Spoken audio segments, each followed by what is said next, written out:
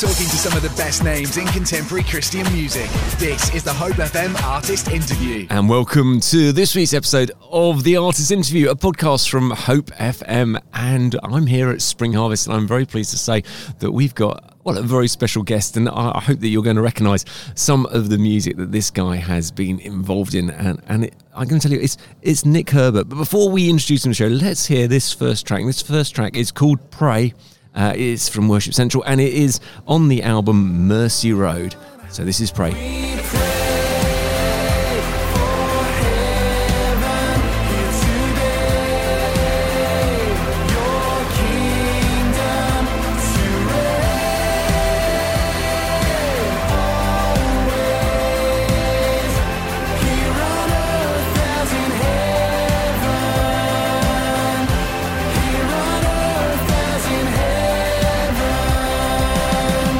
And that was Pray, and I'm very pleased to welcome Nick Herbert to the show. Hey Nick, how you doing? I'm doing great. We're here at Spring Harvest. So good to see you, Gordon, and we're in our booth. Yeah. And we're doing this show. It's absolutely so fun. Loads of activity around us. It is great to be back together with the church. I'm just meeting with loads and loads of people, and God doing great stuff, and there's going to be many stories that people are going to be sharing. But I guess for our listeners, they won't necessarily know very much about Nick Herbert, but they will have probably listened to and enjoyed things that you've created. So could you just tell us a little bit about your journey? First, maybe your journey at how you came to be a Christian in the first place, and your story from whatever point you feel is good to jump in on that. We've got a bit of space for this. Yeah, of course. And also how that then went into music writing as well. So, far away, Nick. Yeah, of course. And honestly, it's such a joy to be here with you today and to share this stuff. And I mean, for me, essentially, I didn't grow up as a Christian at all. I didn't come from that background, didn't go to church.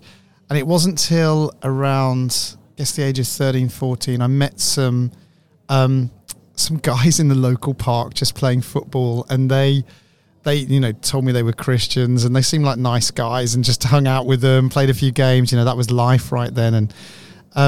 And they eventually managed to persuade me to go on a Christian Bible camp called Oasis. Okay. That was, I don't know how they managed to do it, but I went along, and it was there really that I saw other people who were passionate about their faith. They were singing worship songs. They seemed like fairly normal, inspiring people as well. And it was there I thought, actually, you know what? I think this is for me. It's making a lot of sense. And it was at that point I sort of made a commitment, sort of filled in a little form, said, I want to be a follower of Christ. And I probably didn't really totally know what I was doing, but I felt like it was the right next step. And then when I got back from this week's Bible camp, we went to the local church, and it was there that I really encountered God for the first time. It was there through worship times that I really experienced, I guess, the knowledge of the love of God as a father. And it was in those moments when, in worship times, and where I really suddenly realized, God is real. He is true. He's so much more than just, he is totally in the words of the page, but also actually I could experience him, and I did. And it was an amazing journey, I guess, from 0 to 90, and being in that setting. And then I started to, one of the guys at church, he was in a band, and this was news to me. I'd never met anyone who was in a band before. Honestly, I just played football for the whole of my life. And then suddenly I met this guy who was a drummer, and he was in a band. He said, you can do this stuff. And he put this guitar in my hands, and he showed me how to play a D chord. And I'd never played anything before in my life. And instantly I started like finger picking and playing the guitar, and just, it felt like something that I was, meant to do. Many people will still tell me today, we can tell you've never had any lessons, but it was kind of that moment of, wow, this is suddenly making a lot of sense. Then gradually one thing led to another, and learning a few worship songs, really simple songs, and getting involved as the second guitar player in the band. You had the whole band, you're the guy right at the edge of the stage, hiding behind a music stand, trying to learn these chords. And and it was experiencing and expressing faith through that moment as well that was incredible for me, which I guess I did that for a while. And then after a while, you gradually get a little bit better, and then you end up leading worship. And I remember leading worship for the local church. And what sort of flavour of church was it? It was sort of charismatic, non-denominational, just local fun. Like we would be really open to the presence of God, to the Spirit of God, those kind of moments. Yeah, a fairly modern sort of style of church. Yeah, absolutely, yeah. And sort of worship free-flowing and, repeating lines quite a lot and that kind of thing. And it was an amazing time for me because I think I experienced so much of God in those moments of saying, actually, this is true, this is incredible. And then you end up doing something and you feel like actually God's using you in this moment to, so graciously, from someone who knew absolutely nothing about this to being in a place of, wow, suddenly learning these worship songs and leading other people in worship. And you realize the graciousness of God to do that kind of stuff in your life. And I remember as well at home at that time, I would sort of finish church and I'd get home and I was just finding that worship was such a powerful, important moment where I could encounter God, that every night and when I went to bed, I just put on this album of like worship songs that, I mean, it didn't matter what they were, how good they were. Nowadays I've been in this, sort of world for a long time, but back then it just didn't matter whether I wasn't kind of analysing a song, which is what I do a lot of now. It was simply, I just want more of God. I just want to love him and know him more. And I'd put on these worship songs at night and I just lift my hands in the air and I just, have some incredible moments of worship and just telling him how grateful I was and just experiencing the presence of God in those moments as well. So it's incredible, really, isn't it? How you can it's fantastic. be duped into going on a Christian camp and then... Well, as if it was meant to be, maybe. Yeah, I think, I know. Nick. It's incredible. That's beautiful. And also it's amazing just starting from just being given a guitar and told you can do this. And then it turns out you can do this. So which is a really wonderful thing that someone just opened up by just having faith for you to be able to, really. Yeah, absolutely. I think if someone gave me a guitar, they would very quickly realise you can't do this, and they would take it back. So, but everyone's got their different gift sets. So, and it's very interesting about you talking about worshipping at home, because you said you weren't from a Christian family. So, what age were you when you were putting on these albums and having these worship encounters? So then I'd have been about 16, 17. What do your parents make of it? Well, I mean, my mum passed when I was 13. I'm sorry to hear so it was just with my dad at that stage and my sister as well. So, and I think, honestly, and now being a parent as well, and I've got kids who are teenagers. How many have you got? I've got two. I've got so Gracie, who's 17, Josiah, who's 14. And I think, honestly, my dad probably at the time was thinking, this is great, because it's quite a positive thing. And it's something that seemed to be having a positive impact on my life. And I think, as a parent, when you see that happening now, I can see that through my eyes now. And you think, yeah, it's amazing. You see my kids, when they're worshipping, or some of them help lead, they lead worship with me as well even. And I think you realise what an amazingly positive thing that is, when there's so many other things you could be doing. Of course. That actually, I think pretty much, I'm sure my dad was thinking at the time, that's, it's a good thing, good things seem to be happening, So it took a bit of worry off him, maybe, the fact that you were just chasing after this God thing. I'm sure, yeah. Okay. And what did he end up making of the God thing? Yeah, I mean, I think he's always been really supportive of what I do. And he's always been really, really sort of, encouraging towards, the fact that now I work for the church. And I've been doing that for a long time. And also I'm a songwriter and I, travel around doing all this stuff. And he's always been super encouraging. And interestingly enough, back at that time, it was around that time that, my sister then decided to make a commitment because she wasn't a Christian, and then she sort of saw what was going on, and it was an amazing moment, and I guess everyone's on a journey, aren't they? And everyone's sort of exploring and on a journey, but I just think it's incredible what God can do in your life, and you sort of I think at the end of the day it's a very encouraging thing, for the whole family, that this is going on, and like I say, being really supportive, always wanting to know, how it's going and what's happening with church. Yeah, I'm just thinking about my own parents, because my parents, I think, consider all music to be noise, and bless them, I love them very much. But when I was a teenager and I was 15, I had one Christian album, which Graham Kendrick's album that had "Shine Jesus Shine."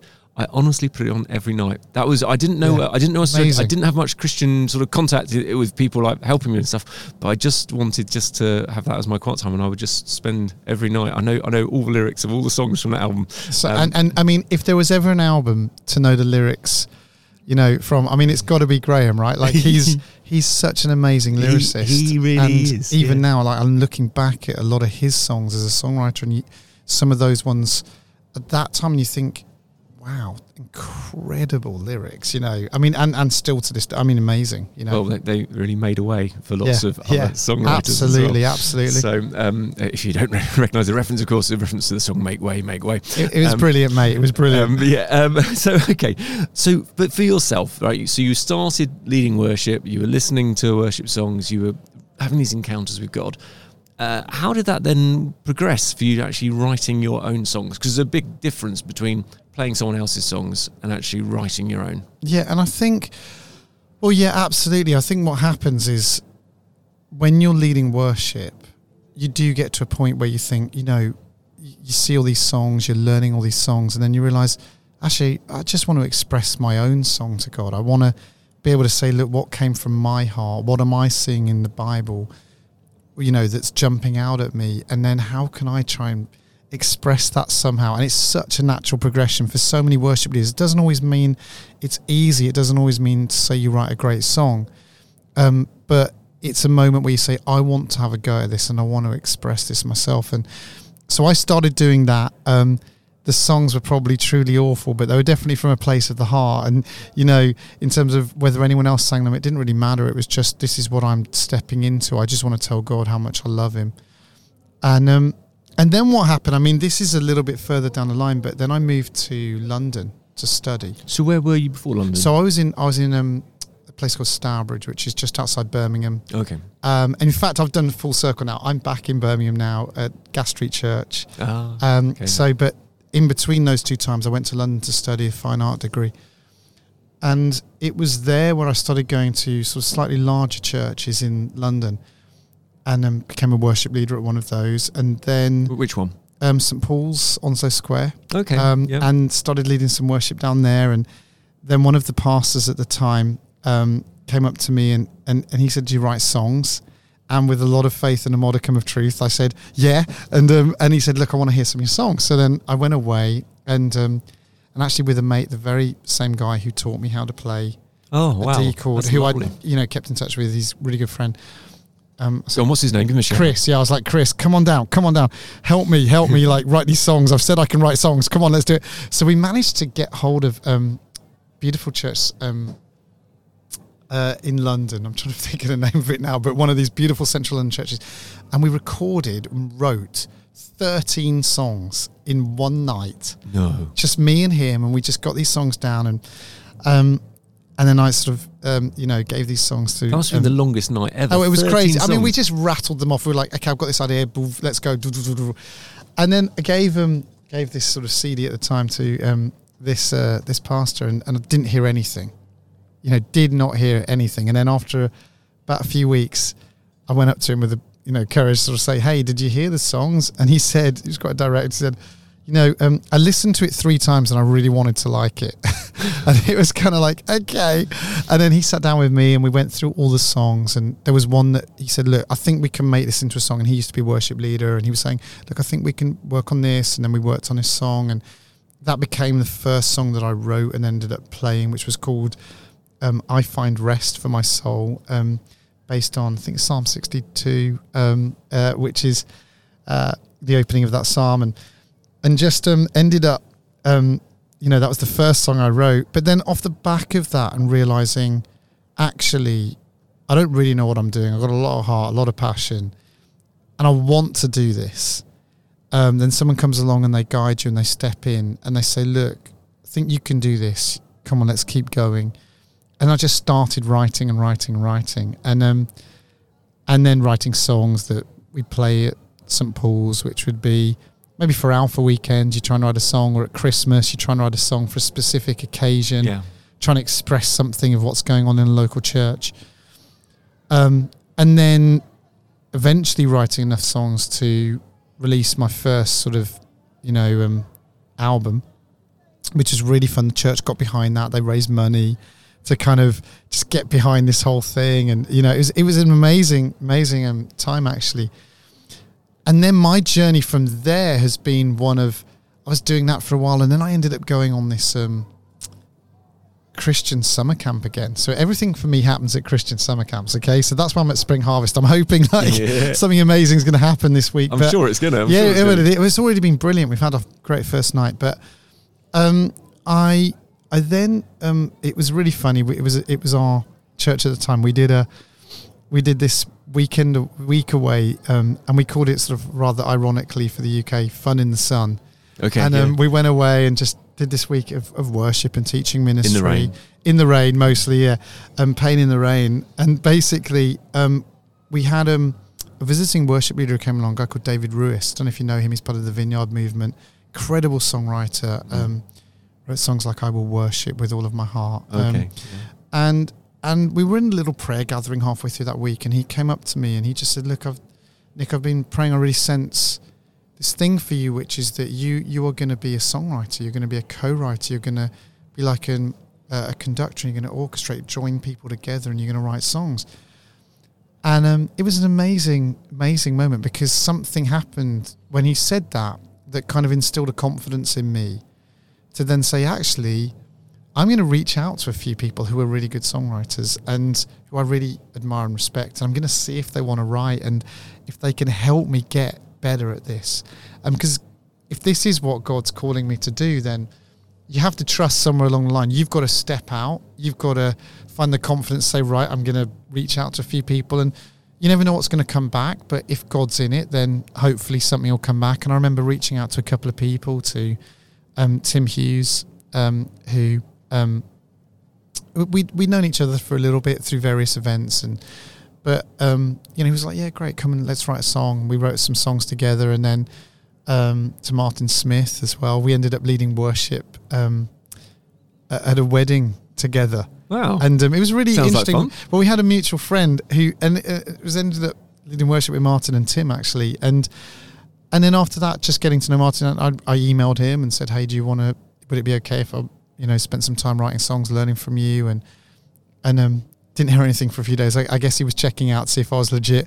And then, it was just like, hey, yeah, come on down, spend a couple of days at my house and we'll write some songs. And it was just doors opened. Amazing. From stepping out. And, I just think sometimes you've got to trust, haven't you, that if there is something that God's wanting to do in your life, and you have to take the risk as well and step out. And it's not always easy, particularly when you've come from a place of nowhere in this whole world, because, in this Christian, everything going on, these events and everything. And I'd come from none of that. And then suddenly you step into it and it sort of accelerates and you learn your first chord, and then suddenly you're leading worship, and then suddenly you get someone comes up to you out of the blue and says, I think, you should be doing this a bit more.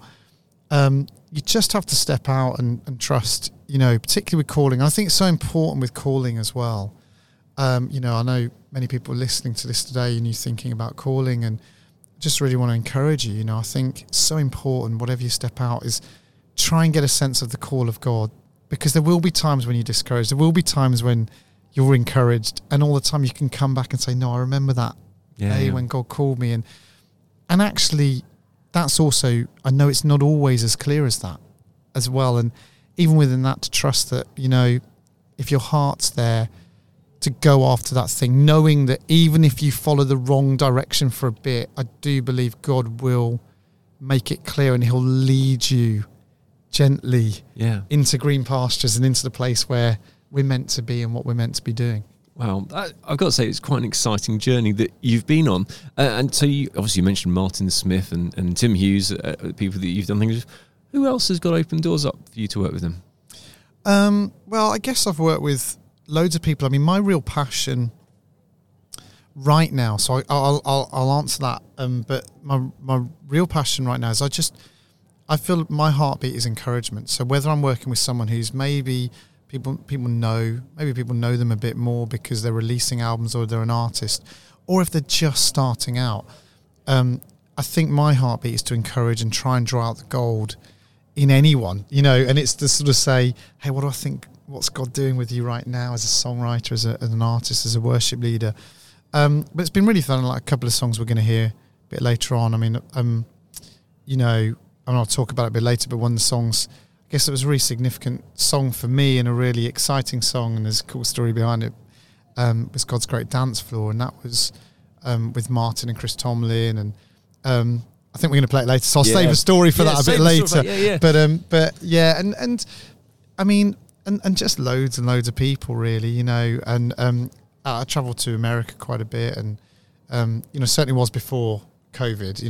Haven't done so recently, but just these last 2 years, obviously with less travel, but be writing with lots of different people and artists. And are you signed to a particular group to write? Yeah, with Capitol Music Publishing, so who are based in Nashville. Okay.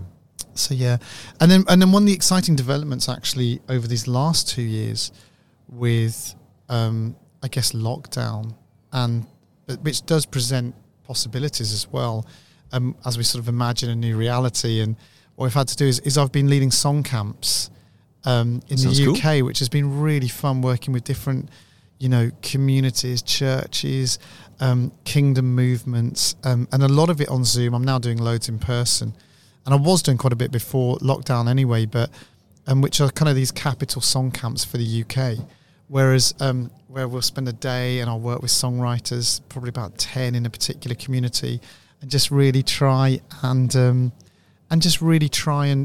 write some songs and help and develop people and impart everything that I've learned on the journey to help others grow in being songwriters, So let's do the opposite of name drop then. Is there someone at the moment that you've been working with that, you feel God's going to bring through into their work being... Yeah, I mean, I think one of the most exciting things for me right now is...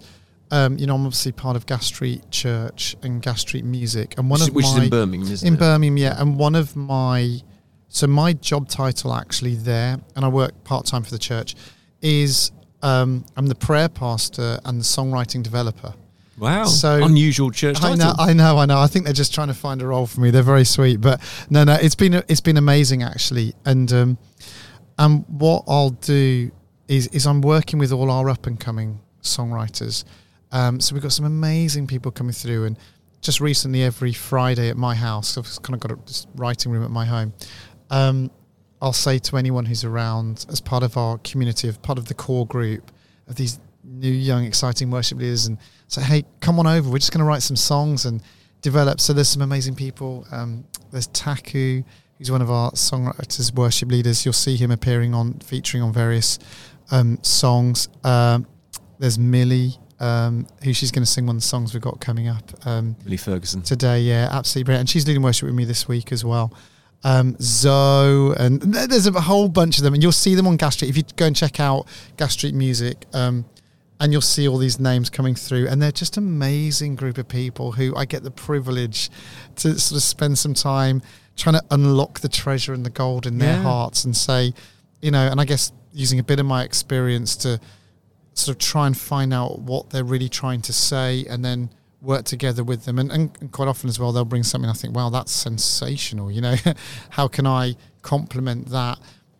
So I think a lot of these guys coming up and through Gas Street has been absolutely, brilliant. I'm loving that. So the next track we're going to play is called Yours, and that's a Gas Street track, and with Leland and Millie Ferguson. Yeah, that's right, yeah. So can you tell us the backstory to the track? Yeah, of course.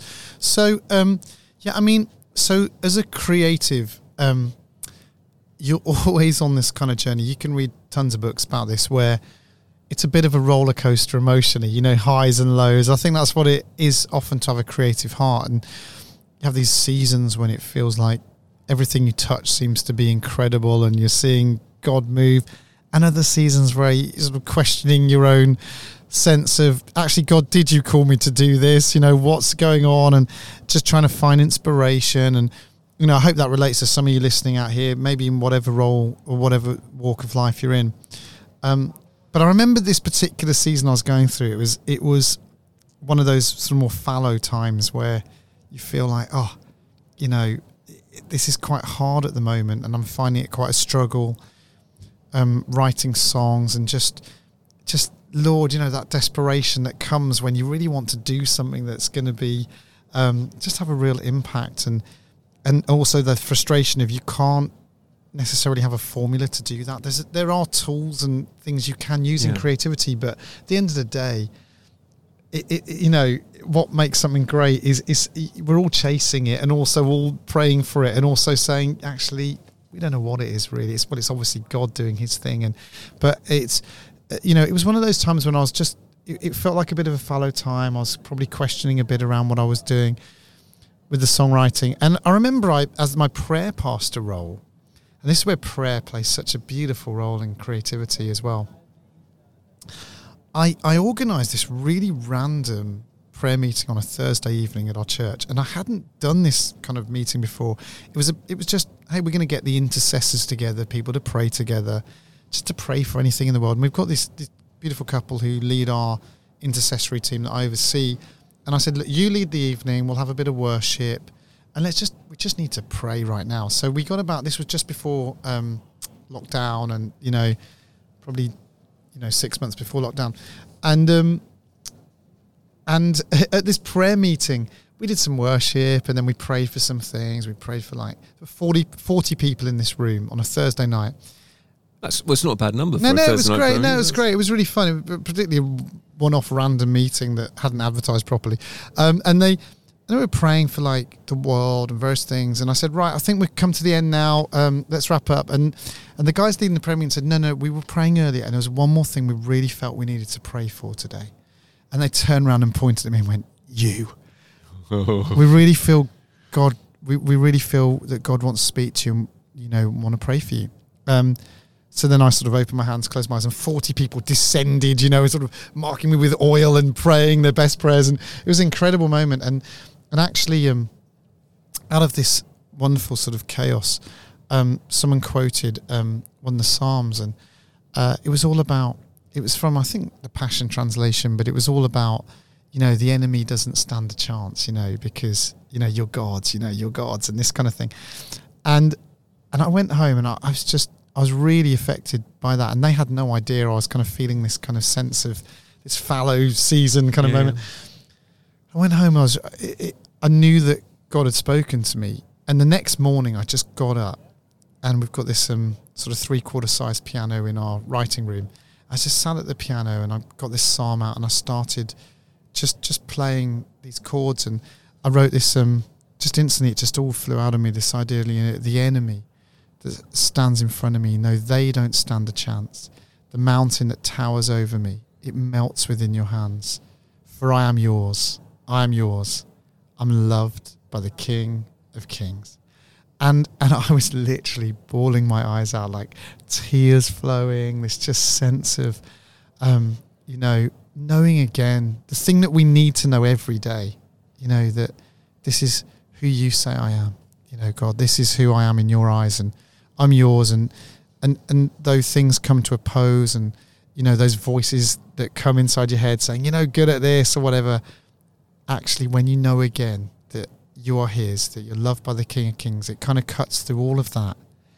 And then you have this confidence again to rise up. And it's funny how out of that moment, I guess this song came. And then we went on a songwriting retreat with Gas Street Music, and Leland was our special guest. He came along, and really interestingly, we were down to write in a session. And we'd just been chatting before we went into this session about writing a completely different song. And I'd totally forgotten about this song, Yours, that I'd started. Yeah. And as soon as we walked into the room, I sat at the piano, and I don't know why, but in my mind, this song came back. And I just started, there is this other thing I've got, and I think there's something really good about it. And I just started playing it. Literally, the guys in the room, we just jumped on it, written really quickly, done. All took off. And actually, funny enough, final story before you hear it, but Leland sang the demo, And then when we recorded it properly, Millie sang the lead vocal and we got Leland in. But actually, we just used his vocal from the demo because it was so good. Wow. That we didn't need to... I know this isn't a music show specifically, but it was an amazing... just something on it in that moment came into the song. So I hope you enjoy it. Oh, thank you very much indeed, Nick Herbert, for that wonderful introduction to a great song. This is Yours. You prove it over and over. You're faithful to the end. My God will always deliver. Time and time again. And that was Yours from Gas Street Music, featuring Leland and Millie Ferguson. And we still got Nick Herbert with us for the Artist Interview here on Hope FM and our partner stations worldwide. Thanks, Nick, for all that you've shared so far. Oh, no, it's a pleasure. It's been an amazing journey to hear. It would be wonderful if you're happy to pray right now for listeners at home who maybe for themselves they're thinking, well, that's inspirational. Maybe they think that hasn't happened to me, whatever. But it would be great if you were just to pray for God to come. Yeah, of and course. touch us. Thank you. Yeah, let's pray. Father, I want to thank you today that you know the treasure that is deep within our hearts. And you long for us to find that and you want to call it out of us. And I pray for those today who are running in their calling. They know that they sense the smile of God and the pleasure of God over them in what they're doing. And I pray you continue to bless the work of their hands, give them wisdom, that you would watch over them, that they would be nothing less than everything that they are called to be. Speak to them today about if there's areas, even within that calling, which are unexplored yet, and areas that they can step into to maximize all that you want to do through them. And Father, I also want to pray for those today who maybe are struggling with that sense of call, maybe feel like, has this passed me by? And I want to pray that they would know the Comforter today, the Holy Spirit comforting in their heart, know the reassurance and confidence that you are watching over them, that you have a plan and a purpose that is good. And I pray, Father God, that you give them just enough confidence and courage to step out, to step on, and whether they hear you clearly or not, to know that even if they step in the wrong direction, you will pick us up and you will lead us to where you want us to be. I pray, Father God, whether we're so overwhelmed with choices and options as well, that within all of that, you give us the courage and confidence to step and just put one foot in front of the other and be focused and go after the things of the kingdom of God to make a difference upon the earth in these days, in our lifetime. We thank you, Father God. Amen. Amen. Amen. Thank you so much, Nick. And if you're listening at home and you're not really sure what church is all about, what God's all about, just encourage you to pop onto www.findachurch.co.uk because there are many great churches who would love to help you find more of God's love. And of course, there's the Alpha course as well, which is a great way to explore the Christian faith with other people as well who are looking into it. Normally involves a meal, free of charge. Lots of churches are running those. So just search up the Alpha course on Google. I'm sure you better find one near to where you are. Great. That's the drum kit out there.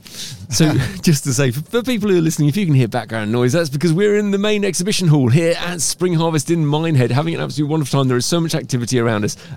It's a real joy seeing people having fun and finding out about lots of organisations just outside the booth right now. I can see some street pastors chatting away to some kids, and it just looks like, it's one of those moments where God's doing things all around the place. So Nick, just a question about the people that you're working with. I guess there's other people maybe listening who are going, I wish I had that opportunity, or they want the opportunity. And you mentioned that you previously did things over Zoom, helping people to pick up their skills. If people are listening at home and they're thinking, I've started, I'm not very good, I want to try and hone this craft a bit more and see if it's something that actually God has for me. What would your suggestion be? Can they go to your website and find you and ask for information or what? Yeah, no, absolutely. You can go to my website. It's nickherbs nickherbs.com, so you can kind of find me there. Loads of people just call me Herbs, so that's the kind of nickherbs.com. Yeah, exactly. And then you can go there and you can reach out.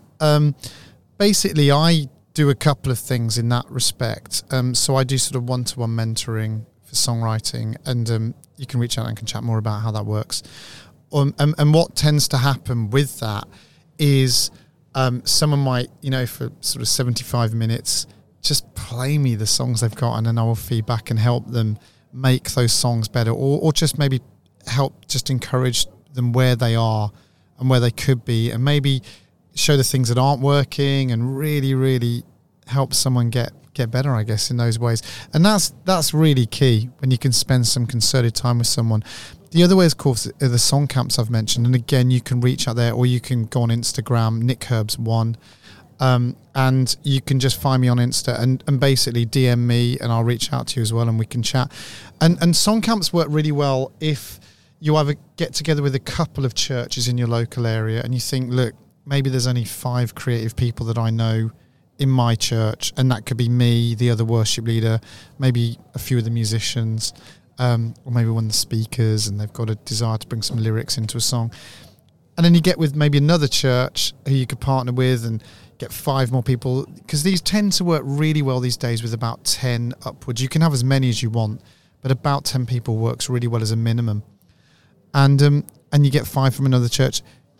Reach out, we'll find a Saturday. I could come down and I'll spend a day and just basically I'll do a bit of teaching on songwriting, and then we'll split you into different groups, and I go round the groups and I just see how you're developing songs, and I'll really feed in and draw out the gold and find out who you are, because so much of songwriting, it's not just really about a song and the end product. It's about the singer, the person who's writing, the person who's got the message in their heart.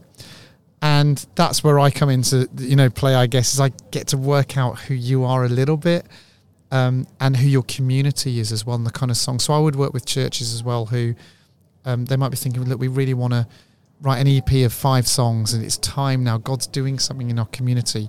And then they would get me to come in, and I would just help them really maximize those songs, where they might have songs that are kind of like 80% great. I might say, look, if you just do this and do this, it's just going to make it last a bit longer, and it's going to be, something that you can sing a bit more widely. I think at a personal level, if you can't do either of those things, I would encourage you, create contexts where freedom and failure can flourish. I think that's really key. Failure is a really interesting one, because and you spoke earlier on about the fact that you'd done this album and you'd given it to this guy. I think full of faith and hoping that he was going to say it was great, and he said he listened to it 3 times and he wanted to like it, but probably he didn't like it that much. But rather than you going, oh, I'm rubbish, I'm pants, I can't do it, and giving up, it sounded like that was a moment actually where he was able to encourage you further on how to take what you've got and build upon it. And so maybe there's people listening who've tried and gone, oh, I can't do this. But it's not that they can't do it, it's that they haven't yet got the right skill set and the process to be able to do that. And we've got to be honest, some people are called to be songwriters, and you can see, the nucleus of something there. And others, it is about giving it a go. And even on the song camps, I say that sometimes this is about trying to work out your calling.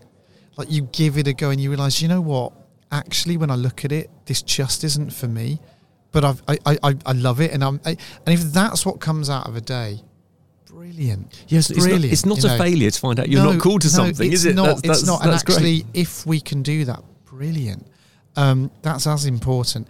But I think as well, with a lot of this stuff, and maybe in life in general, I would really encourage you, if you've given this a go, or maybe it's not uncommon, you've had some bad feedback and it's cut you a little bit, and you're kind of like, I think it's really important with this stuff to, if you really want to do it, well, one, I think you've got to have a heart that's not easily offended. You've got to be able to say, I really believe in something, and at any moment I'm happy to just drop it and go in a different direction. I heard this recently from a songwriter saying, you have to walk into a room if you're going to write with a few other people, and you have to bring an idea that you think this is the best idea in the world. And then within 30 seconds, if someone brings a better idea, you go, no, that's better. Let's go with that one. and I'm going to just leave that one there for a minute. Who knows when it could be right? It could be for another day. I believe personally nothing's wasted. But it's that kind of flexibility. It's like water, creativity. It just runs and flows to the lowest place all the time. So you have to just be very, very flexible. And that requires a little bit of saying, you know what, I'm bringing what I've got. I think it's good. I believe it's good. But if someone says it's not, that's fine by me. I'm going to keep going, you know, and that's hard. And some people are suited to that a bit better than others. But that's why if you're doing that in your local context, where you're creating a context, and it's like that with anything, isn't it? If you want to maybe step out and worship a bit more in your local context, and you're thinking, well, we play a few songs, but we'd love to have it a bit more free flowing. Well, how are you going to do that? Well, you have to find a context where freedom and failure can flourish, where it's okay to step out and do something different, and to realize we got that wrong, but that's okay. We're learning. We're on a journey. It's the only way we are going to learn and grow. So, and it's like that with songwriting as well. You need people around you who can tell you, yeah, that's good. It's okay. Like, got anything else? I remember the first, I remember meeting Tim Hughes, who we talked about earlier. He's now my pastor. But this was way back in the day. I remember meeting him and going to his house, and I'd stored up kind of 10 song ideas, which is wise, by the way, you know, because you want to go into any right with a load of ideas and options. Don't have just one. Yeah, don't put a pressure point on something, which people often do. And I had all these ideas, and I'll never forget, I played Tim the first song, and very graciously he went, have you got anything else? And then I played the next song, it was like, yeah, it's great, anything else? And I think it was about the 5th song in, I ended up playing him this idea. It's actually called Jesus Saves. And he went, oh, I like that. That's really, really good. I like this idea. And we just wrote it. And actually, it was amazing, the story of that song. It ended up, you know, someone covered it in America and going on radio in America and all. I said, but that came from a moment where I played 5 ideas and said, and, you know, and had to hear someone say, yeah, it's kind of good. Have you got anything else? It's because, I guess, and even the longer I get into this stuff, I've realised none of us are really good judges at this. Do you know what? That I think you're absolutely right. Getting other people's opinion is so helpful on all sorts of walks in life, but particularly this one. So I was speaking to the guy who wrote "How Great Is Our God," and he didn't like it, and he'd binned it basically, and it was other people saying, "No, that's good," and picking it up and running with it. That actually made it become a song that the church has sung worldwide. Amazing, yeah. I sang it last night in Venue 2. I mean, you think that is the way it is. We're just not good judges at this stuff. And honestly, the other side of it is what can feel like trash one day can feel like treasure the next. And vice versa. You know, you can bring an idea, you write a song, and I've written with people all over the world, and you can write a song and you walk out of the room and think, that feels amazing. And then a couple of days later, you pick it up and think, it wasn't quite as good as I remember it. You know, it was brilliant in the moment, maybe because we're having such a great time in the moment. And then you realise, it's good. Like, it's good, but there's probably another 20% we can take it. So, and then again, the true test with all this stuff is really the congregation. You know, so it's then taking a song, I mean, we're talking songs now, I guess, but taking a song into a congregation and seeing what they do. Yeah. You know, do they worship with it? And so often, that's what these songs are for, you know, and you think so often you can write a song and actually that's the way I write a lot now, is we'll write and then we'll sort of try a song. We'll see what happens, you know, see if people like it. And it's amazing. Sometimes you realise, oh no, instantly you realise, no, that bit doesn't work. Yeah. And when you hear what the church does, and then you hear other bits, no, that bit works really well.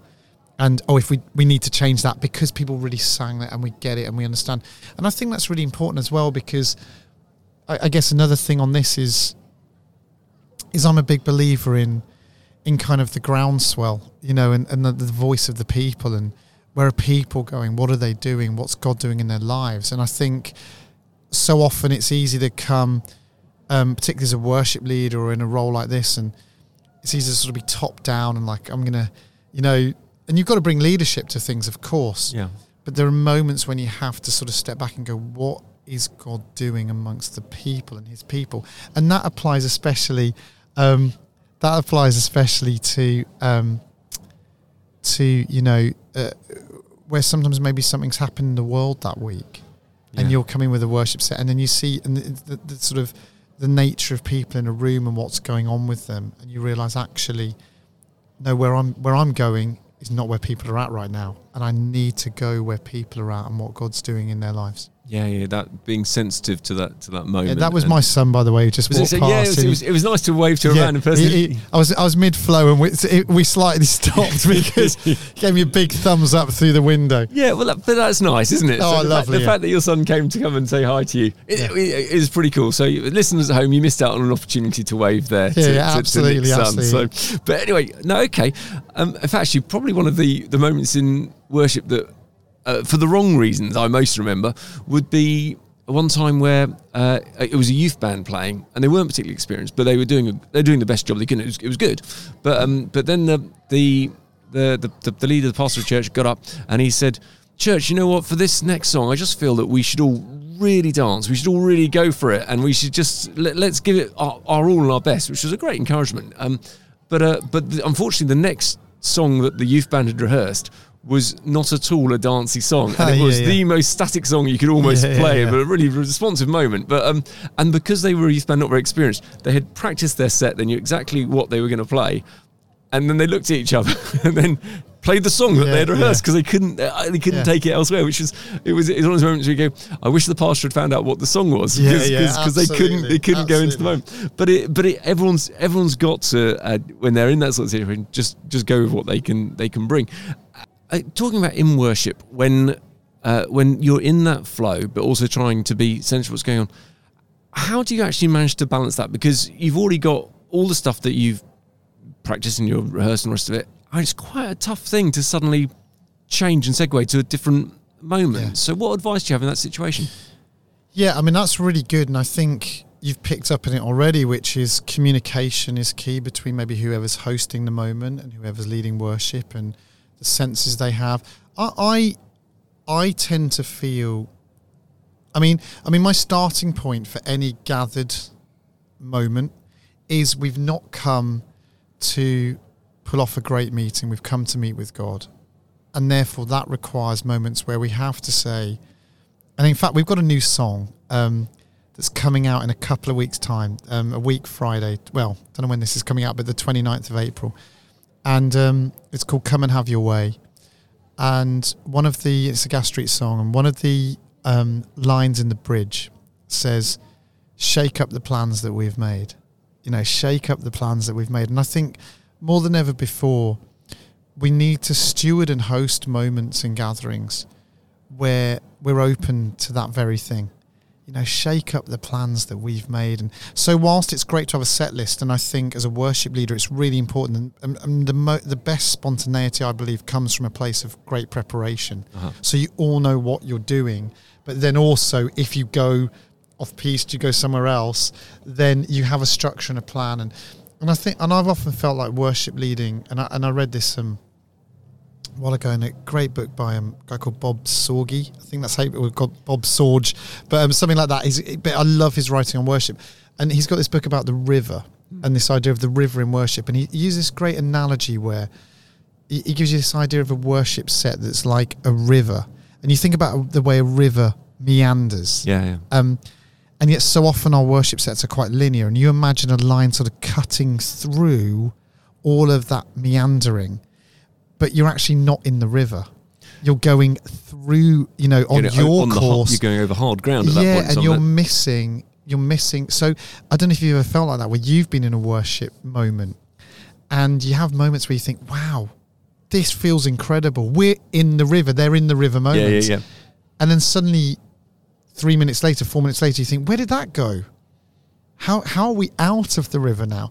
So I think training up worship leaders to know how to flow in the river is really, really key, and training up people who can host who know how to flow in the river. And again, it's a mystery. Anyone who says they're an expert, I also think, okay, cool, we're all learning. But at the same time, I think it's really key more than ever to know how to steward the moments as well. When we gather together, that aren't the songs, that aren't it's in between. Anyone can kind of, if you're in these bands these days and people have got really good at being really good, we can sing songs and, you know, we can present a good song. But it's what you do in between the songs. How do you steward those moments? What do you say? What do you pray? What is right to do in those moments, if nothing at all, you know? And therefore, I think when it comes to spontaneity, and an example like the one you've given, I mean, if it was me, I would just launch in. And you think, or I would name it. I'd say the only song we've got, I'd actually be honest and just say, hey, the only song we've got is this. 10,000 Reasons. Now we can up the BPM and do a dancing version, you know, but this is what we got.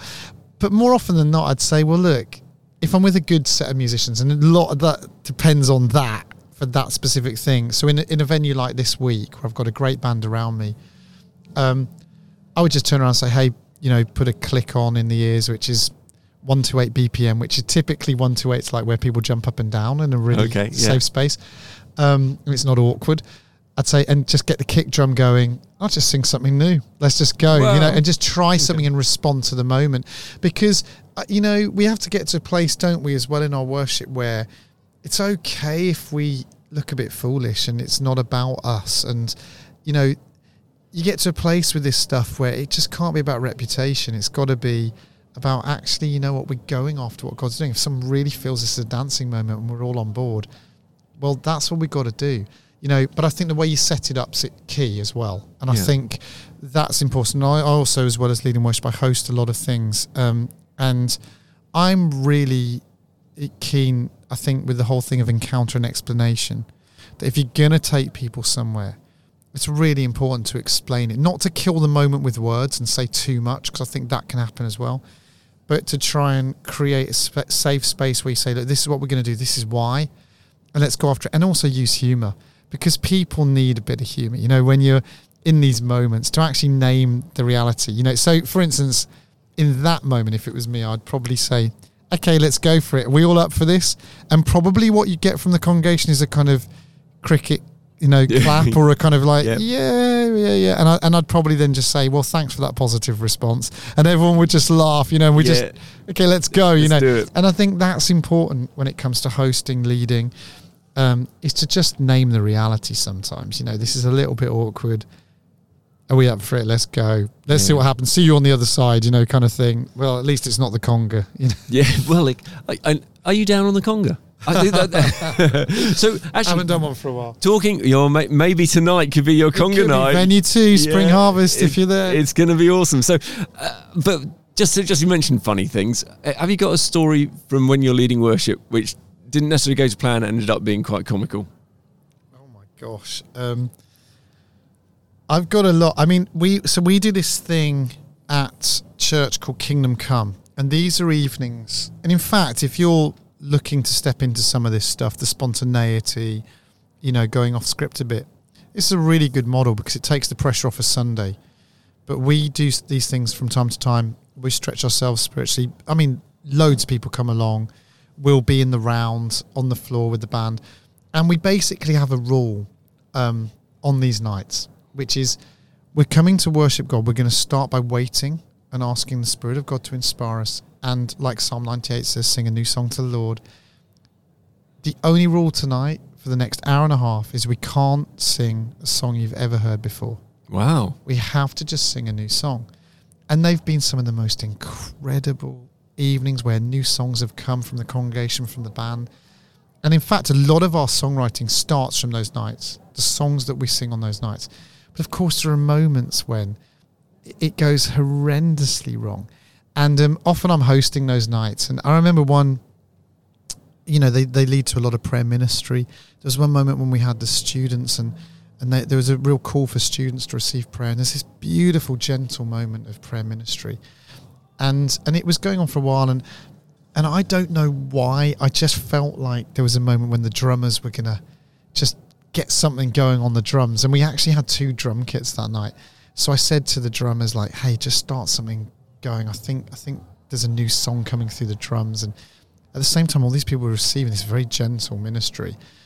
And I said, you know, hey, we're going to go after this now. And But you know when the church just doesn't go with you because God is doing something else. And I was going after this thing with these drums. So these drummers start playing and I'm like, come on, louder, like get going, people aren't with us. And I soon realised this is an absolute mess. Like these drummers are drumming, but people are receiving this gentle ministry. This has gone horribly wrong. Oh. And then I did what I tend to do in those moments, which is I then walked to the back of the room and completely disassociated myself with anything else going on. I just let it happen. I think I remember turning around to someone and going, this is a waffle, isn't it? And eventually someone stopped this thing and I was like, oh my gosh. But there are loads of moments like that where sort of step out, you try stuff and it just isn't right. And, but that's the only way we grow. That's the only way we grow. You realise, you know what?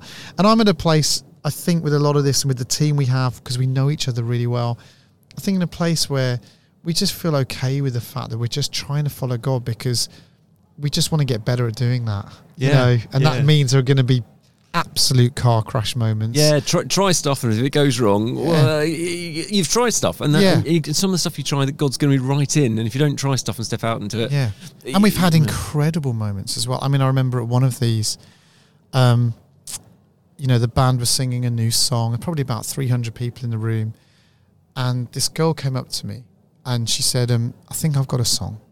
And this happens. I open the door for that. I explain it all. I say, come and find me if you got anything. I said, well, look, let them die down. When they've finished, you just jump on a mic and sing your song. Never heard her sing before. She got up on a mic, sang this kind of 4-line refrain that was beautiful, beautiful. And the whole of the church latched on and the band caught on. That's how we kind of do it, is everyone, once something's going, everyone kind of supports it. And everyone got going, and it was a beautiful moment. And at the end of the gathering, I got her back up and I said, hey, just tell everyone how old you are. And she's like, I'm 14. 14. And so a 14-year-old, she just had a spontaneous song that led the whole church in worship. It's beautiful. And just moments like that. And, it's been incredible. So I guess people at home, so they've heard you say you're from Gas Street Church in Birmingham, but they may not know what flavour that is, because you said originally you were from sort of a non-denominational, charismatic sort of church. What flavour is Gas Street Church? Yeah, Gas Street's C of E. So we're Church of England. Yeah, Church of England. I think some people might be surprised actually hearing that, because some people do have a perspective of the Church of England maybe being more conservative end of things, but there's such a broad spectrum, isn't there? Yeah, absolutely, yeah. And we meet in, the whole thing is we meet in this amazing kind of, it used to be called the Gas Works back in the day, so it's this red brick kind of, huge sort of factory-like building, and it's been renovated. It's just, it looks so modern, and you come in and it just feels really informal, and definitely, that would be us, could have our gatherings sort of feel like that. But we also do a communion at one of our other sites, and we have sort of all sorts of ranges of things going on. But yeah, we're just seeking to follow after God, see what He's doing. So Tim Hughes is the main leader of church. Tim and Rachel, yeah. And so is Tim Hughes a vicar then? Yeah, he is. Yeah, he's ordained. And as a vicar. What about yourself? Are you? No, I'm not, but my wife is. Your wife? So my wife, Ali, and she's here hosting with me in Venue 2. And yes, Ali's currently the curate at Gas Street. So, and she's been been to St. Mellitus Bible College and studied, and she's great at telling me if the songs are correct, theologically. Just making sure. That's always helpful. So absolutely. Well, wonderful. Well, I've got to say, I've really enjoyed all that you've shared so far, and we've got one more song, which is going to be God's Great Dance Floor, an absolute epic banger of a track. If you don't mind me saying, tell us very quickly the story behind that. Yeah, the story behind that was one day I was sitting at my keyboard. And I don't play keys, I do now a bit, but this was a little while ago. And I remember someone saying to me about songwriting, the most interesting things happen when you come to the end of yourself. So I thought, I'm so used to playing guitar, I'm going to sit down with a keyboard and just see and just mess around. And I was messing around literally with no knowledge of this instrument, and came out with this riff that you might know, for those of you who know God's Great Dance Floor. If they don't know, they're going to hear it in a second. And it has this riff that kind of goes throughout the song. And then I ended up doing a writing session with Martin Smith, and I said, I think there's something really good about this. It feels like a dance song. And he had this phrase, God's Great Dance Floor. We worked on it a bit. Then he worked on it with Chris Tomlin. And anyway, it got recorded by Chris. And what was really fun is is that I heard that it was going to be played at Passion, the event that happens in Atlanta at the start of every year. Yeah. At the Atlanta Dome with 60,000 It's quite students. big. It's huge. It's amazing. Absolutely. I've been over. It's amazing. And I said, look, they're going to live stream it. So, go on at this time. You'll see the song. And I remember sitting in my kitchen with my wife, Ali, and we put on this live stream and the chords came on, that start, because they start the song, it's a da, da, da, da, kind of thing. And this cheer went up and 60,000 people jumping up and down, these students dancing. And I remember sitting there in the kitchen and then looking around at this keyboard, it's a Casio keyboard. It's this really old rubbish keyboard. Yeah. I looked around, then I looked back and then I looked around, and it was kind of like one of those scratch your head moments where you think, God, how can me fiddling around, not knowing what I'm doing, but just getting a sense and an emotion for something, suddenly I'm watching it with 60,000 students jumping up and down. It's the most beautiful thing in the world. And I just want to encourage you, I know I do this for a profession, but honestly, most of the great stuff is a happy mistake. Most of the great stuff is just following your feeling, following emotion, following, what you sense deep down. It feels like there's something good there. And I want to encourage you, if you're stepping into this stuff, follow the feeling, go after the things that matter, the things that you sense, even if it feels messy, even if it feels incomplete, even if it feels like you're inadequate. Actually, I hope this story and this song encourages you that actually one day, you might see something happen like that. Wow, absolutely fantastic story. Thanks so much, Nick, for sharing. This is the song you wrote in your kitchen, by the sounds of things. God's Great Dance Floor by Chris Tomlin. God bless you. Bye.